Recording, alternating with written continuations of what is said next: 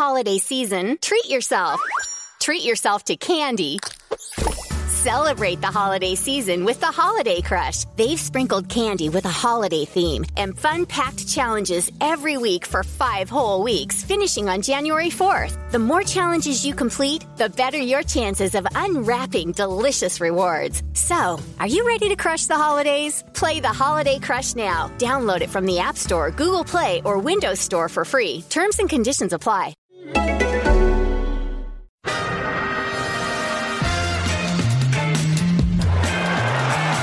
Ahí va a llegar el gol del Arsenal. Ozil marca Mesut Ozil. Envía al área, el remate. Y ahí está el primer tanto del partido. No lo celebra, por supuesto, Aaron Ramsey. 0-1 para el Arsenal. This is Arsecast Extra. Hello and welcome to another Arsecast Extra, as always, with James from Gunnerblog. James, buenos dias to you. Buenos dias to you too. A very exotic opening to the podcast because you are not in Dublin, you are in Valencia, is that right? This is correct. I'm in sunny Valencia, except for today it's not that sunny. It is absolutely pissing it down with rain. It's warm, but it is lashing with rain, as it was yesterday. There was quite the storm. There was thunder and lightning, which we got caught in on the way to the beach. You think you'll go to the beach, have a swim? It's cloudy, but it's warm and the sea will be nice. The rain was so heavy we had to take shelter in a little bar on the way down to the beach, which is much further away than you think. When you look at the map and you decide to walk, it is quite some distance from the center of town. But the rain was just unbelievable, hopping off the ground. So we stopped in a little bar to have a beer or two and take shelter. But it's all going very nicely over here.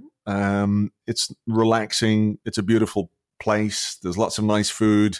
And of course, many, many ham on ruffles.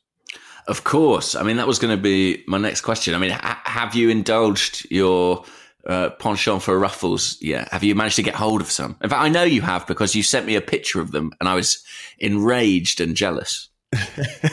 I did send you a picture. I felt a bit bad about that, actually, because it was late in the evening and I'd had a few beers and I thought, that's not right. I shouldn't have done that. But no, I have had some ruffles. I've had ruffles a la plancha, ruffles... Sure. Solomillo de ruffles, all the Spanish ways to have ruffles. Estofado de ruffles. They're everywhere, James. Everywhere you look, in bars, in supermarkets, in little shops. Ruffles as far as the eye can see. It's a ruffles wonderland. Really, I imagine that's what heaven is like, I think. I hope so, anyway. Just packets of ruffles from as far as the eye can see.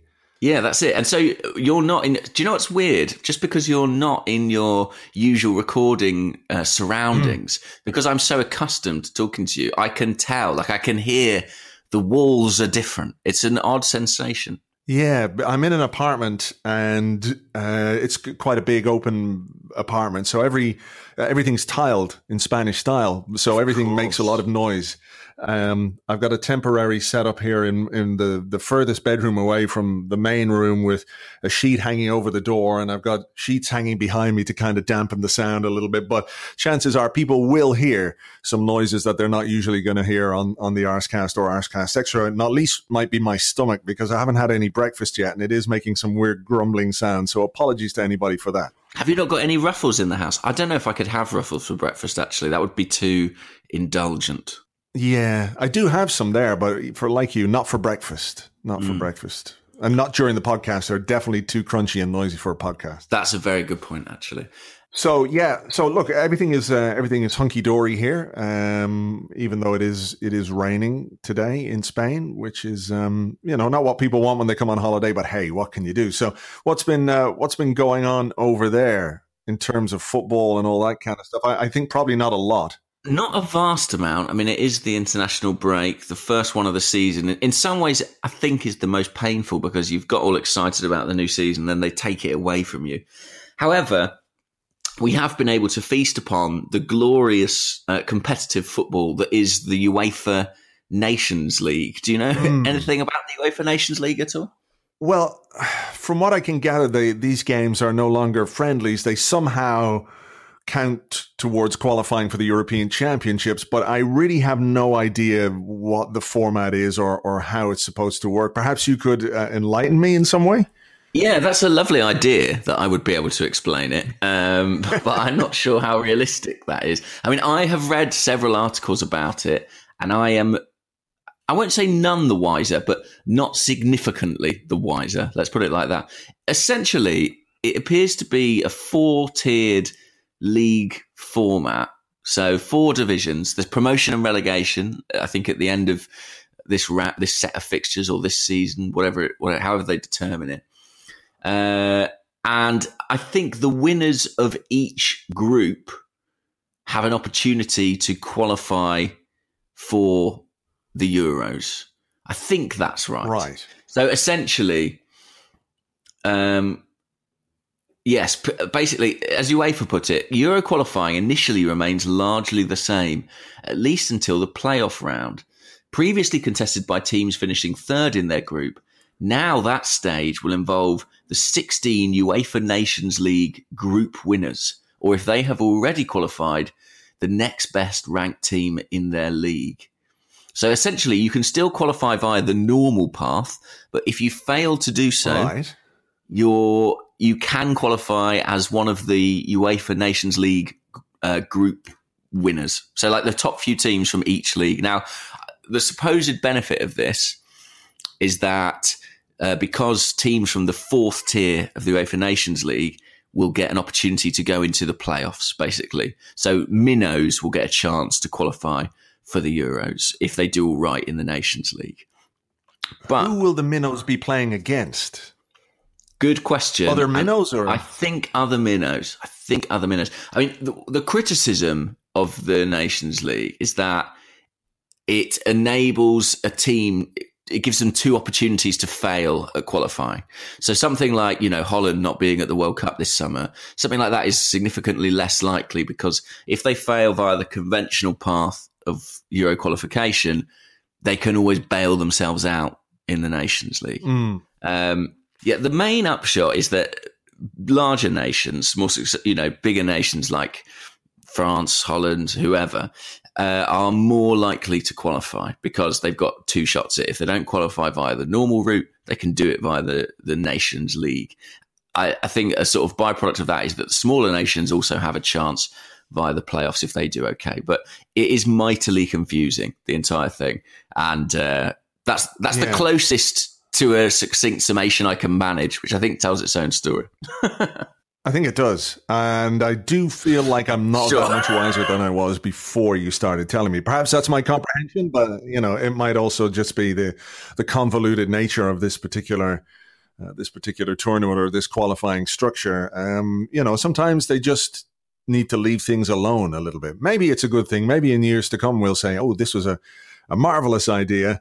But, it doesn't seem particularly easy to get your head around. I suppose one of the benefits of it as a fan is that these friendly matches, we sort of have the veneer of competitive football, plastered on top of them. For example, the England-Spain game, which in the past we would have regarded as a friendly, relatively meaningless, at least, had some sort of importance attached to it. And it meant the game sort of didn't become one of those farces where it just descended into unlimited substitutes. I think substitutes are limited to 3, like a normal football match. So in that respect, it feels more like proper football. Okay. Well, look, we'll see how it goes. The European Champions. Is this the one where they're going to have the tournament in all the countries in Europe, basically? Yeah. Everyone's going to get a game, more or less. Everyone's going to get a game. But then I think Wembley has the semi-finals and the final, which doesn't really seem fair. I mean, I'm not complaining, but that doesn't seem to reflect the kind of, multi-nation hosting plan. But that is the idea. Anyway, Euro 2020 will be across various cities and various countries. Isn't the whole point of an international tournament, well, not the whole point, but I think one of the things that makes international tournaments interesting and special and different is the fact that you have people from all different countries coming together in more or less one location. Of course, there's various cities in the country where it's being held, but you have these people coming together that wouldn't normally come together. Sometimes it's great, of course. Sometimes not so great when two cultures clash. But we didn't see much of that in Russia for some reason. But, if you have it spread out, does that not dilute the fan experience? Yeah, I mean, to be honest, I don't even love it when they share the tournament across different countries. I mean, we've seen that in the past. Holland and Belgium, Japan and Korea, Mexico and the USA will share the World Cup in a few years' time. I'm not even crazy on that, because I agree that the sort of what's interesting is how the culture of one country kind of imposes itself upon the World Cup. And as a fan, going to that nation is particularly exciting. You go to one country, you travel around. I did it in South Africa, I did it in Brazil, and I loved it, even though Brazil is a giant country. But UEFA have insisted this is a one-off. I just think I worry a little bit that if it succeeds and if it's financially profitable for them, it might not prove to be a one-off. But, they often are led by the money, UEFA. So fingers crossed, this is just a one-off thing, but we shall see. Yeah, we shall see. So from an Arsenal point of view, there's been very little happening from what I can make out. But there was the Legends game at the Emirates at the weekend. Were you there? Did you go? I was there. I was at the Legends game. It was nice. It was a nice day. I mean, I'll be honest, it wasn't a brilliant game. I watched the game in Madrid, the reverse of this fixture, and I seem to recall it was quite exciting and full of goals. I think it was about 3-2 or something like that to Madrid. This was a 0-0 draw and a relatively dour one, but it wasn't really about the football. It was about the cause, the Arsenal Foundation, and about seeing some familiar faces again. And I mean, to see Thomas Rosicky playing in an Arsenal shirt and looking, to be honest, like he could slip into the first team tomorrow was quite the thrill. Yeah. It was great to see him. I noticed the issue with the penalty at the end when he was supposed to go up and take the fifth penalty, but Jens Lehmann decided, I'm going to have that. Yeah. I mean, you don't argue with Jens in those situations, I guess. No, and Jens, to be fair to him, had saved a few penalties in the shootout, and his penalty was brilliant. I mean, he took it and put it right in the top corner to the goalkeeper's right. So fair play to Jens. I always think about these games. It's interesting, sort of who looks like they could play tomorrow, and who doesn't. And Jens is one of those guys who's still in unbelievable shape. His reflexes are actually pretty sharp. He made a number of good saves. So, yeah, good to see him. Who else was playing? I'm trying to think. Jeremy Aliadier played at right back during the first half, which was surreal. Yeah, he played as like a kind of Dani Alves style overlapping right back. I think it helped make up for the lack of pace in the centre with Matthew Upson and Pascal Segan there. Right. Yeah. Who was Nigel Winterburn was at left back. I mean, when you consider how old Nigel Winterburn is, he's actually pretty fit. It's remarkable. He's very good getting up and down. Midfield, we had people like Ray Parler. Robert Pires was the captain, of course. Ooh. Yeah. And he, had a terrific game. He didn't have Freddie Ljungberg alongside him this time as he did out in Madrid, but he combined well with... even up from right back, Aliadier was probably our most dangerous attacking player. Right. Who was up front? Up front was Davor Suker. What? Yeah. Playing against Madrid, where arguably he had, a stronger association. But 50-year-old Davor Suker played up front. Wow. And then I'm trying to score. think. How amazing. I know. He did come close at one point with a header. I think a special mention has to go to centre-half Chris White, who I never saw play, but he came on in the second half and at 57 years of age and played about 20 minutes at centre-back. Chris White. One of my earliest Arsenal memories, well, not earliest, but when I was a kid, when, Saturday games in the UK were never broadcast on TV, but for a time we could get 3:00 games in Ireland. And whether it was an FA Cup semi-final or it was a game against, I think it was an FA Cup semi-final. I remember Chris White playing in that against Manchester United, but I also remember seeing him play up front. He played as a striker. For a period of time, he was used as a striker for Arsenal back in the day. I love that when players play centre-half and centre-forward. I think it's dying out. Yeah, who was the guy? Dion Dublin did it, but the other guy who did it, The guy who did it, I think he went from centre half to forward and scored a load of goals for Blackburn. Was it Paul Warhurst? Yeah, Paul Warhurst, yeah. Chris Sutton was another who played centre half at a point in his career. I don't know. I mean, do you remember Chris Samba doing it for Blackburn? Did he? Was he just like an emergency stick him up front guy at the end of the game? They had an injury crisis. Right. Started games at centre forward. I think under Sam Allardyce, that sounds like it would be a thing, doesn't it? It does a bit, yeah. But I think that's on the way out. There was a sort of vogue for it in the 90s, as you mentioned, with Warhurst, Sutton, Dublin. I always enjoy it when it happens. It's like when you see an outfield player going goal. I mean, there's nothing more exciting than that. That doesn't happen nearly often enough. No, it never happens. Never happens these days. Well, look, it sounds like it was an enjoyable enough kind of afternoon. If you go into it expecting, what you get from it, then, nobody's really thinking playing 50-year-old Davor Suker up front, you're going to have the most dynamic game of football. But if it raised money for a good cause, then it's a worthwhile exercise. Yeah, and I think lots of people who don't necessarily get to go to the Emirates every week, there were a lot of kids there, a lot of young families. So it was a nice atmosphere and a good day. And yeah, great to see some familiar faces, particularly Thomas Rosicky back. Right. A couple of other... Beyond that... Oh, go on. You go. Well, I was going to say... No. I was about to say... what. We've got delays here. We're trying to work around a slight delay on each end, so that's why we're overlapping a bit. I was just going to say there were two stories that I noticed from over here that involved Spanish players, one of which was Hector Bellerin talking to The Times, which was a really interesting interview about the kind of abuse that he's received. He says most of it is online, but sometimes it's in the stadium as well. And by that, I assume he means inside the Emirates. Yeah. And I tell you what, I was listening to, I think it was the Arsenal Vision podcast, and Clive on there was talking about his experience. He went to the West Ham game. And I think as someone who doesn't go to the Emirates every week, he was quite shocked by what he heard aimed at Hector Bellerin. And it is kind of absurd that grown men in a football stadium are shouting at a guy about his haircut and whatever else. I mean, it's ridiculous, isn't it? I mean, the idea that he is the one to be ridiculed in that scenario is absurd. I mean, I can't really get over it. In 2018, people are like drawing a correlation between his hair and his football ability. Yeah, I mean, I think it's the idea that the minute you do anything different, you're seen as not being focused on football in some way, right? So he has a haircut, or not a haircut, I guess. He's grown his hair.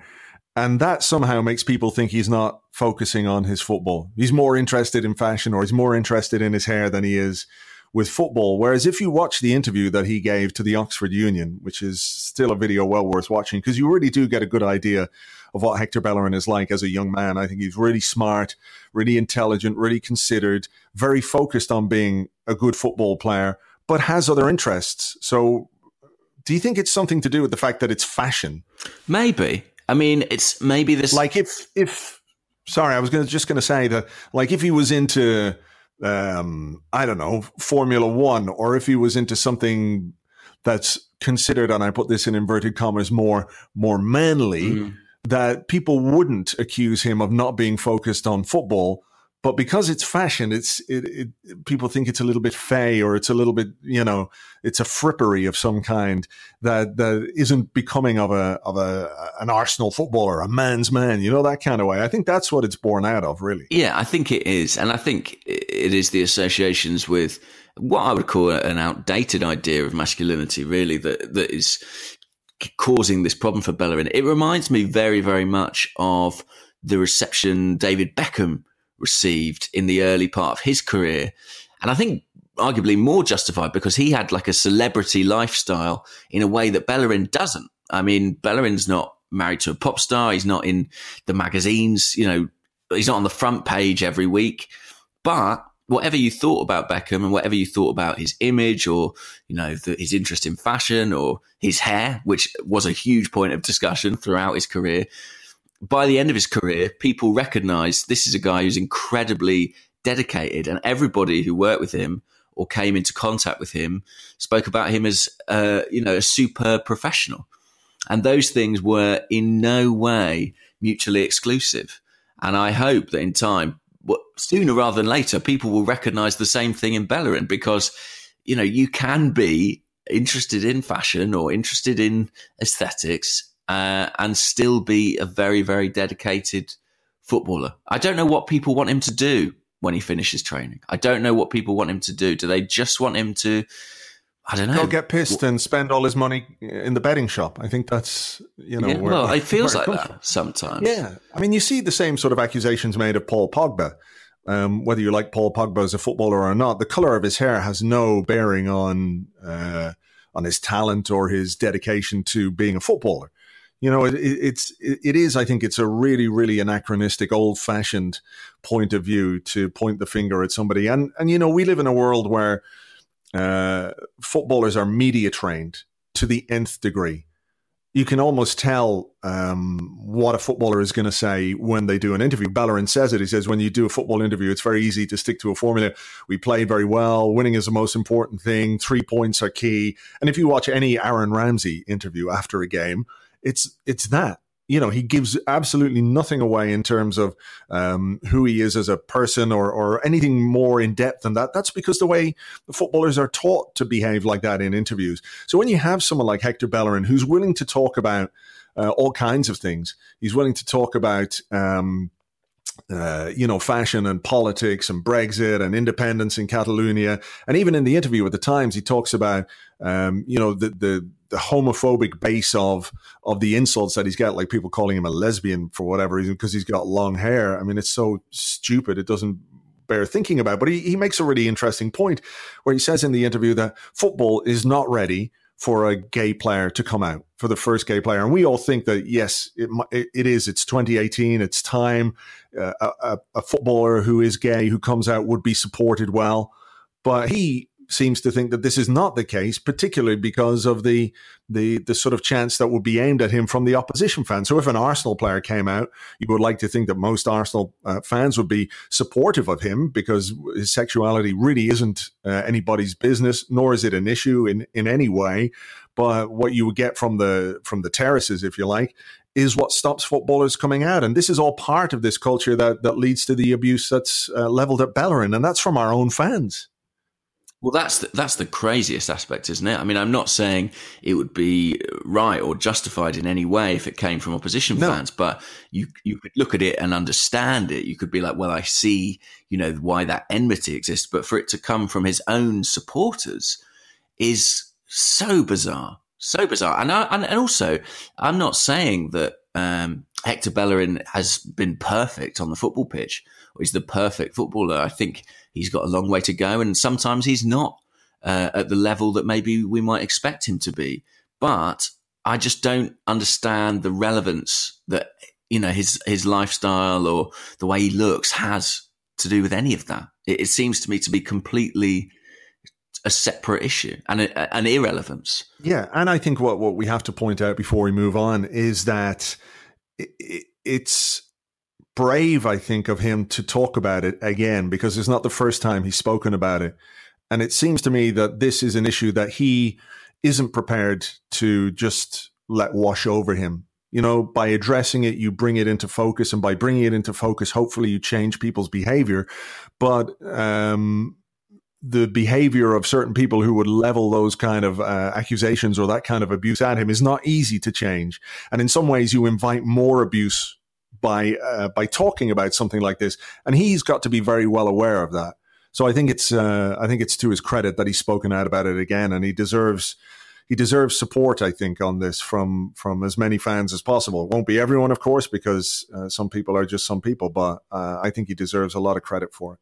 Yeah, I think that's a really good point. It would be very easy for him to just, shut up about it and stop posting things on social media and, tailor his life to meet his critics' expectation. But the fact he's not prepared to do that, I think, is testament to the quality of his character. And I really do think anyone who watches that interview that he gave last season with who was it? Was it Oxford? Was it Oxford or Cambridge? Oxford Union. Oxford Union, and or equally the piece with in the Times. We'll see. He's such an eloquent, intelligent guy.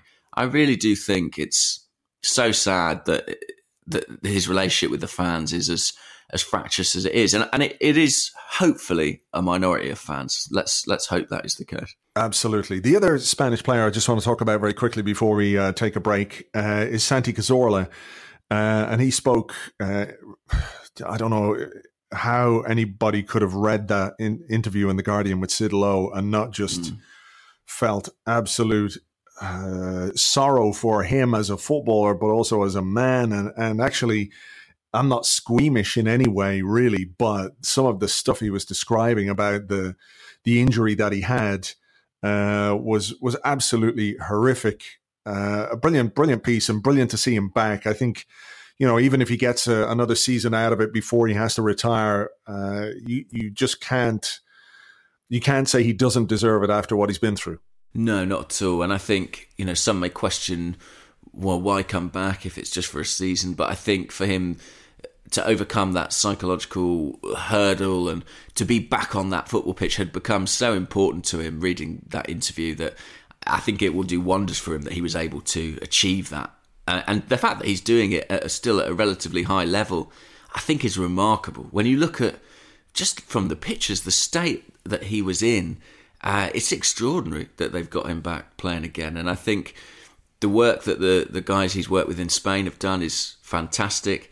And I'm really happy for him. I know what you're saying. It's a harrowing read, but there's also joy in it too, because he is back out on the pitch. And obviously we're sad it's not with Arsenal, but I am really pleased for him that he's got his wish and he's playing again. But it really does, open up that period of time when he was out injured. There's so many questions, aren't there, over the treatment he received and the way Arsenal handled it. As an Arsenal fan, I read it and felt, did we do our best by Santi Cazorla? I don't know, but it's harrowing stuff. Yeah, it really is. Your connection is getting a little bit wonky, so what we're going to do is take a little break here. We're going to come back with your questions and more in part 2 right after this.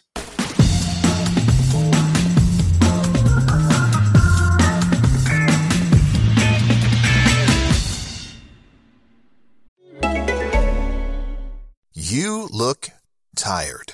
I take it the caffeine, toothpaste, and adrenaline face serum aren't working? Well, maybe you should ask Santa for a Nectar mattress this year.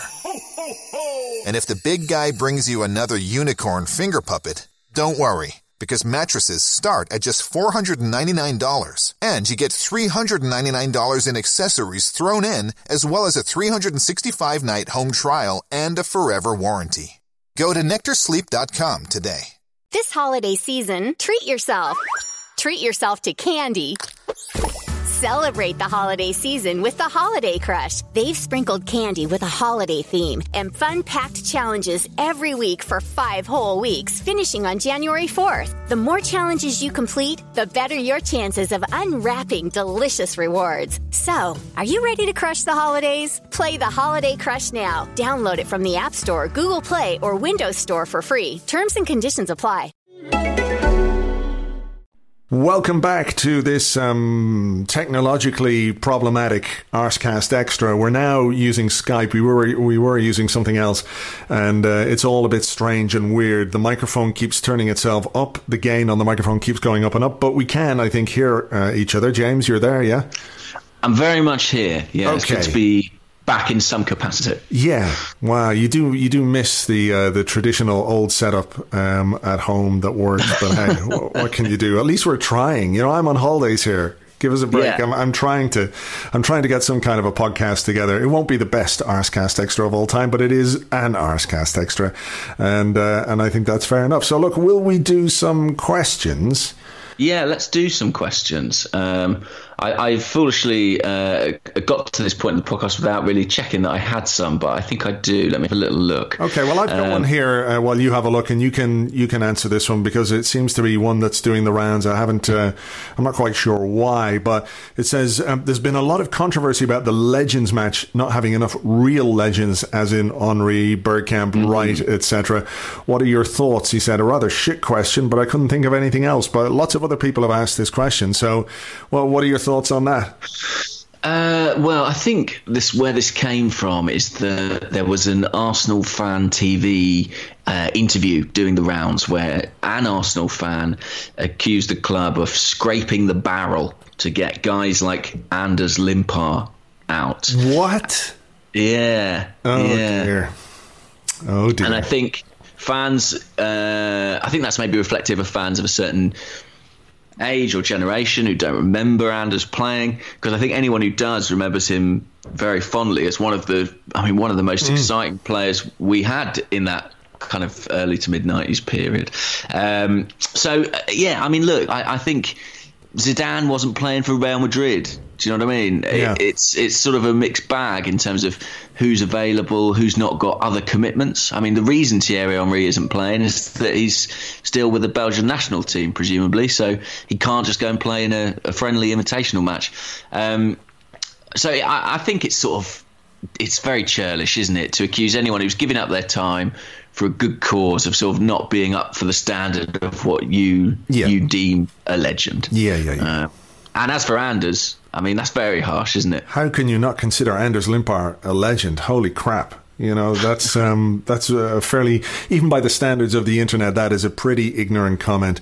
Just before you ask a question, I've got one here from Alfie who says, what's the best way to get through the international break without pulling your hair out?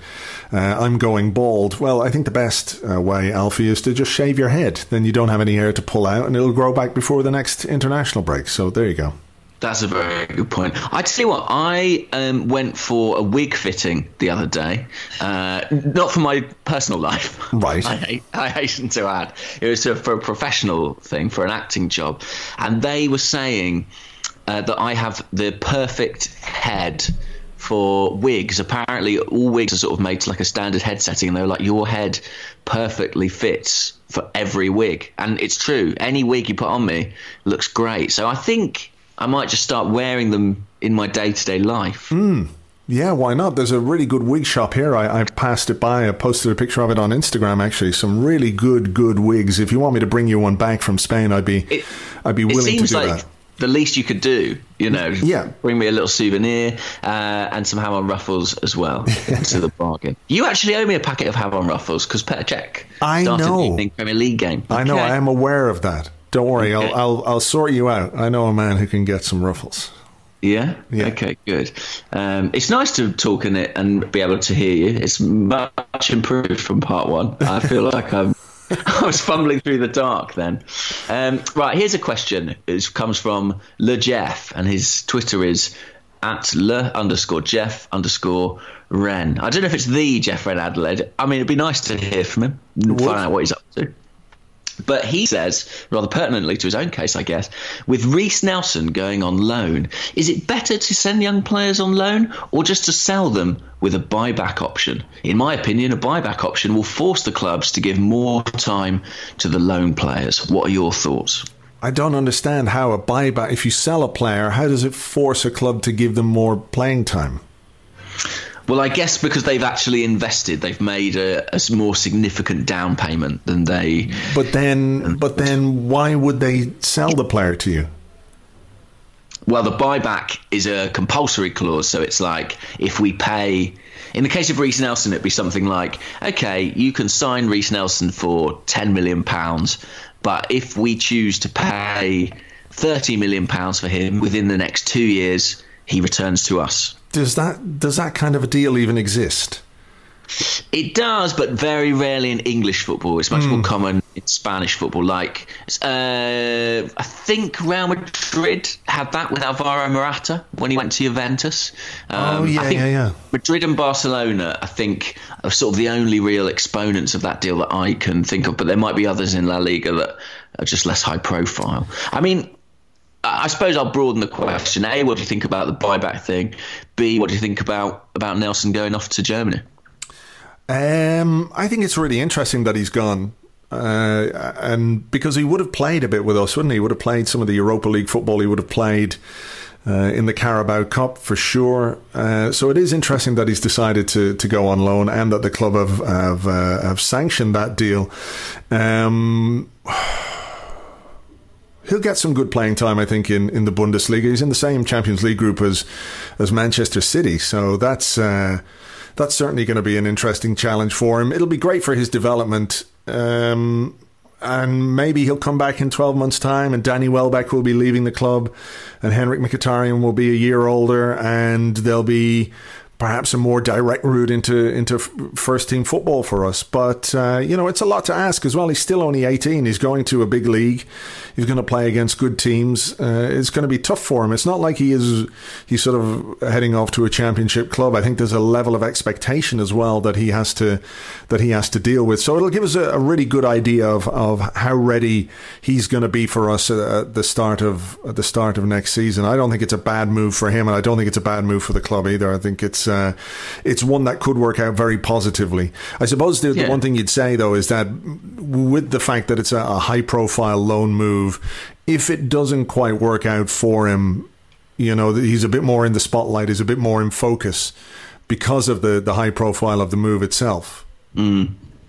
I mean, that's true. I feel very positive about it, though. Do you think that the player is the guy who kind of forced this or pushed for this, a bit like Callum Chambers indicated he did when he went to Fulham?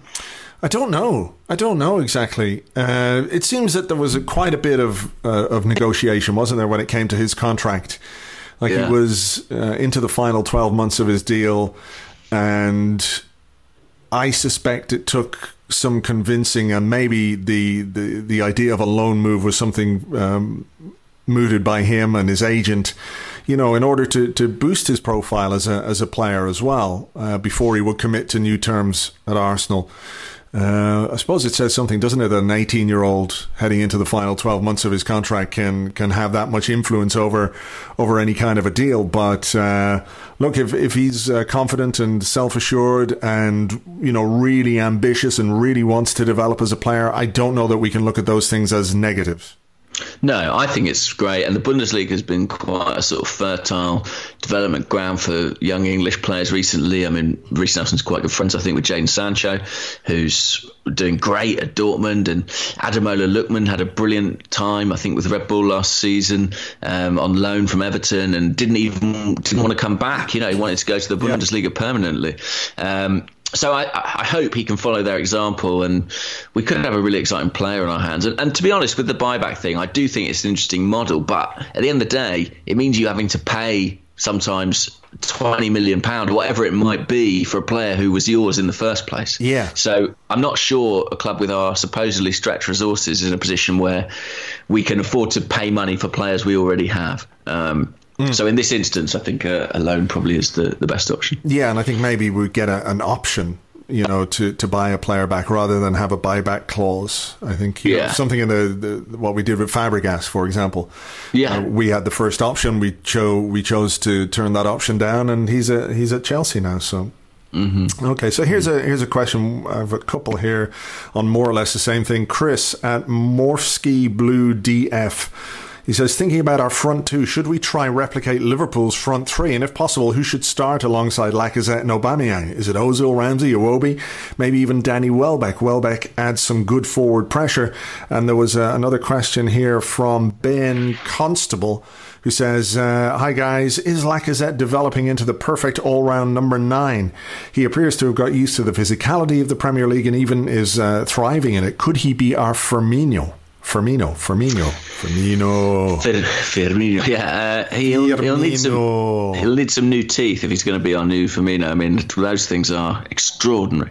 But I think he could be. I mean, I've mentioned it before on the show that I think that's a role he could play as kind of the linking man at centre forward. He's much more of a footballer, I think, than any of us gave him credit or anticipated when he first arrived. I think we all kind of thought we were buying a poacher, and we've got much more of an all-round centre forward than that.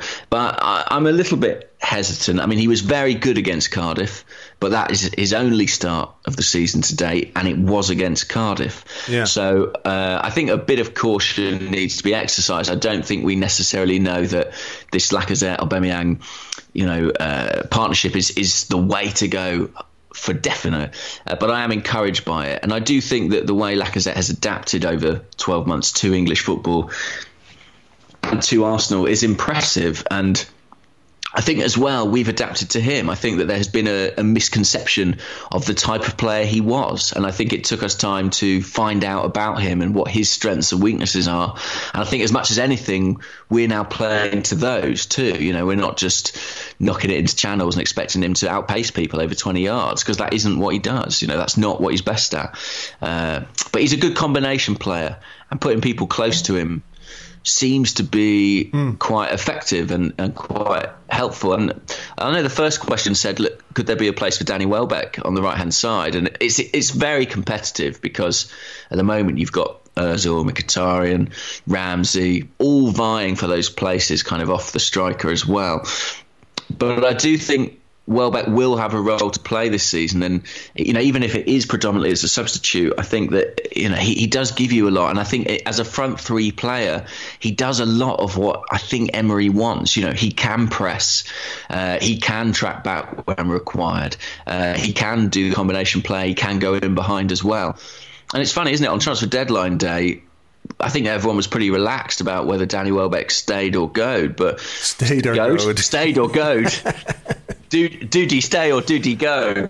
But he, but had we lost him, you know, if we were starting with Lacazette and Aubameyang, we'd only have Eddie Nketiah as an alternative striker, and I think as excited as we are about him, that would have left us a bit light. So I for one, am glad that he stuck around for this season. Yeah, it's interesting. I think Lacazette has played his way into the team and should stay in the team, and maybe it's not something that Unai Emery had necessarily planned for. You know, he did seem quite wedded, didn't he, to the idea of just one up front. And when, you know, he talked about one up front, it was one of either Aubameyang or Lacazette, and now it seems both of them are in the team together, had a big contribution against Cardiff. So I guess it's just part of the process for Emery. You know, it's finding solutions that he didn't think he might have to find solutions for, despite, you know, having fairly fixed ideas about how he sets up his team. When a player starts banging on the door the way Lacazette's been banging on the door, then I think he's got to stay in the side. So I don't necessarily see us doing what Liverpool do in terms of their front three. There's something, I don't think the player profiles quite fit, you know. They're different kind of players, but I think that Liverpool front three is as effective as it is, because obviously it's very talented. There's a lot of quality in there in terms of finishing and creativity. But this is what? How many seasons is Klopp at Liverpool now? 3 or 4? 4 maybe. This is him into his 4th season where he's pretty much got all the players in the team that he wants. You know, he's modelled the team the way he wants it to be modelled, and you know, it's a bit soon to expect something that fluid and that effective from Unai Emery just yet. Yeah, I think I would agree, but it's encouraging nonetheless. And I agree, Lacazette's got to stay in the side from this point. I've spent the last week, really, since the Cardiff game. Arsenal put out a tweet, I think, which showed his goal against Cardiff from a multitude of angles, from about 10 different camera angles. Yeah. And I have found myself every so often just going back and watching that on loop. It's very, very, very satisfying strike, that particular goal from him. This question is from Tony Kent, who's at 2-0 down.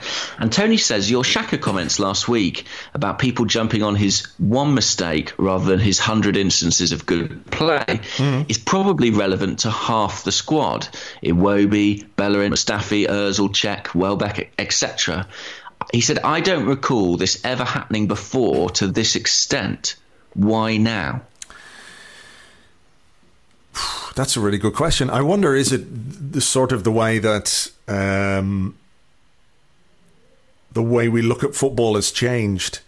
Because we would watch a match and we would discuss a match, and then all of a sudden we're in an era where you can watch a match and you can see an incident replayed over and over again, like you just said, from many, many different angles. And it can become a GIF, it can become a video on Twitter. You know, things become memeable really, really quickly, don't they?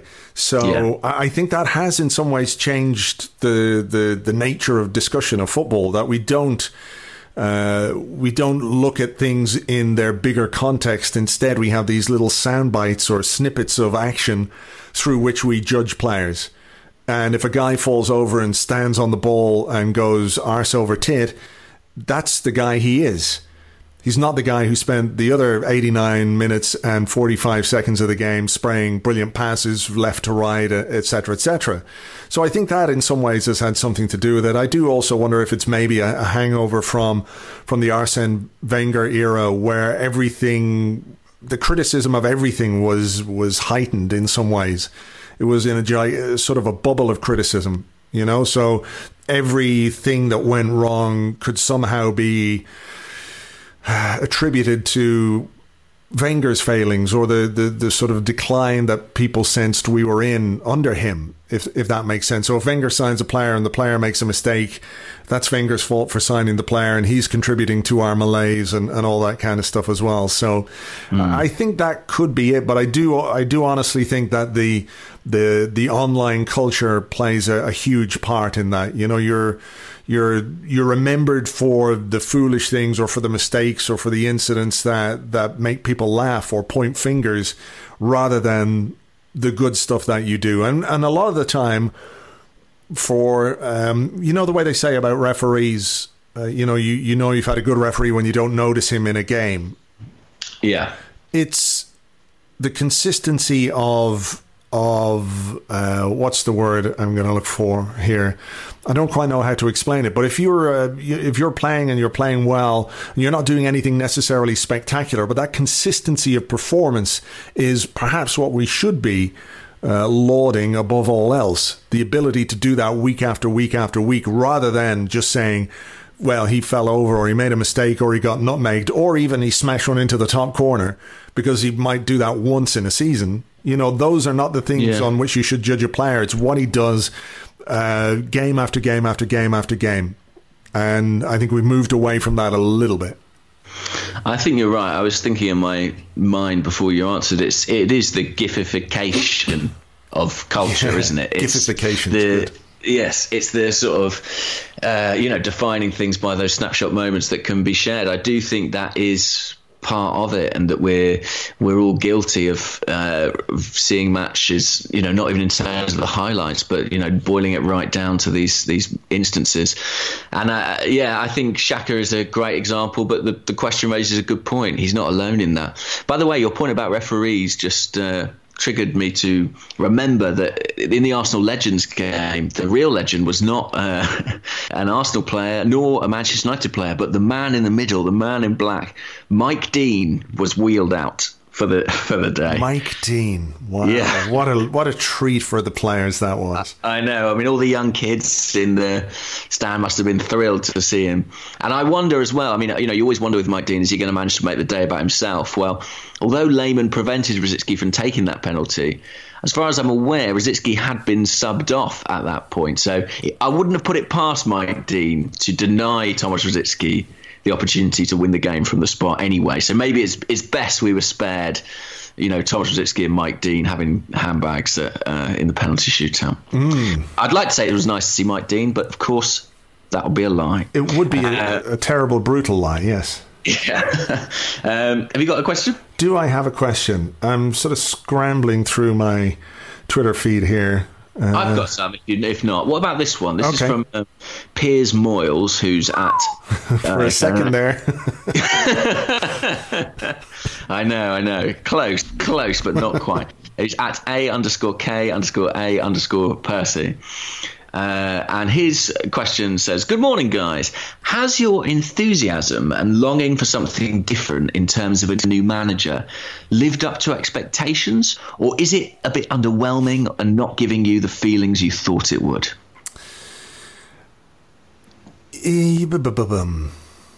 I think it's about where I thought it would be, to be honest. Right. When we, particularly when I saw the fixture list, you know, I thought we were going to lose our opening two games, and we did. So I wasn't getting hugely bent out of shape about that. I thought we would beat West Ham and Cardiff, which we did, even though perhaps there are things that were not quite as convincing as we would like. I do wonder maybe if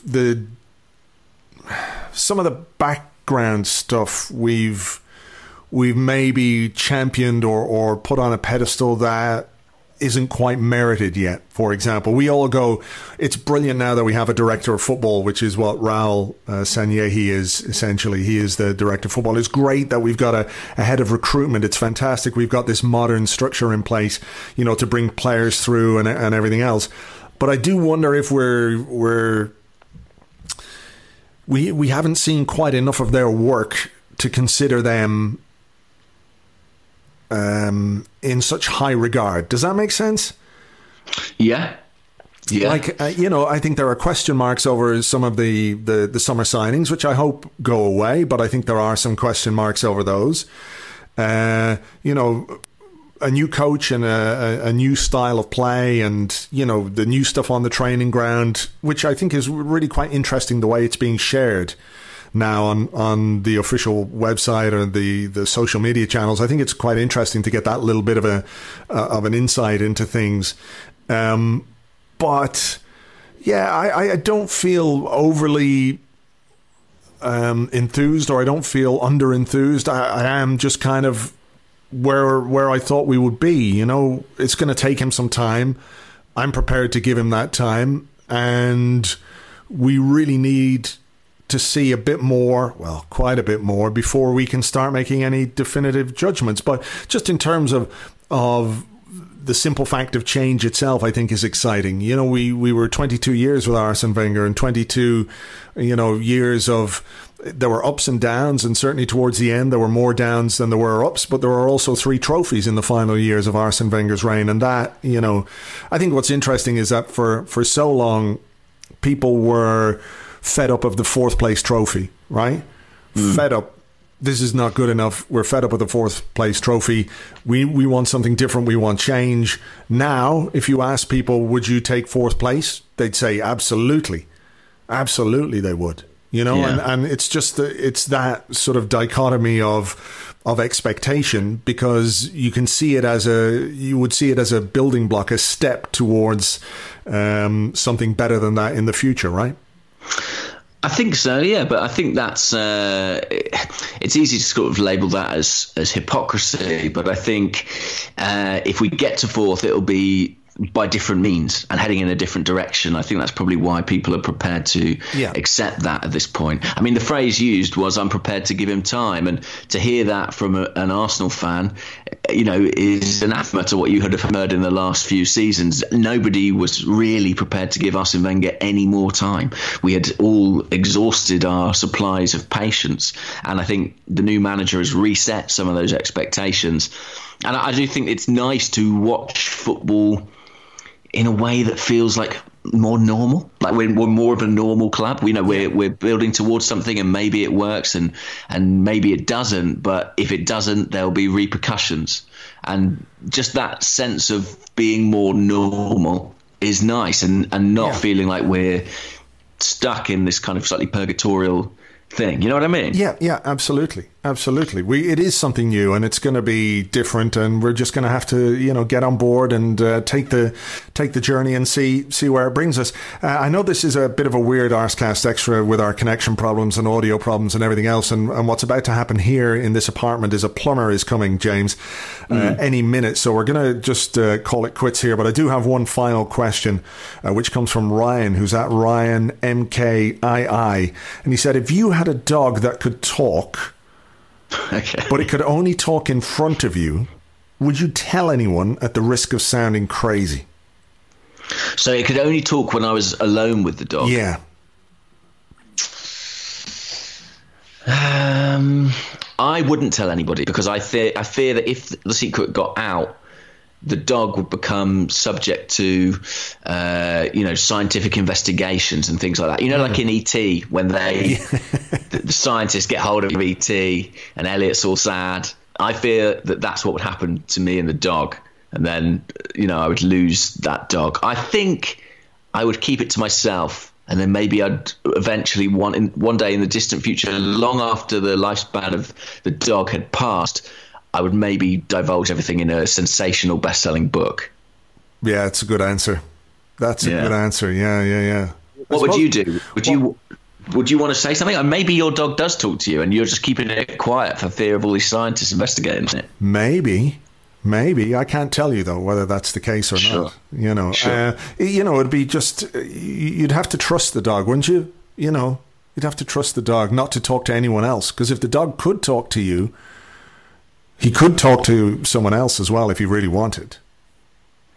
You'd have to tell the dog, look, it's not wise. You got to be careful who you talk to. In fairness, he said if you had a dog that could talk but could only talk in front of you. Okay, that's fair enough. So he can't talk to anyone else. That's fine. No, I keep it to myself. I'd have long conversations with my dog, which I do already, actually. I already have conversations with the dog. This time, though, the dog would be able to answer back. Sure. There'd just be less one-sided conversations. What if the only thing the dog could say was the noise of a bark, though? In many ways, that is the situation currently, isn't it? It is. It's sort of like Chewbacca. Like the only noise you could make is a kind of dog noise. And you could just interpret that. Maybe that's what it is. But he understood you perfectly. Yeah, and you understood him. I mean, in many ways, guys, isn't that what's already happening? We all have that relationship with our dog. I know what he's saying. Yeah, exactly. We keep it to ourselves. We don't claim that we're Dr. Dolittle. No, we don't. That's dangerous territory. I have got to go because my laptop battery is at almost zero. The fan on the laptop is going out of its mind because it's stuck in this hot room, and also the plumber is here. So I'm going to try and patch this together as best I can. Hopefully it is by this point, you have got a podcast that is listenable too. We will be back to normal next week on the Arsecast Extra. So join us then. Until then, James, adios. See you. Bye-bye.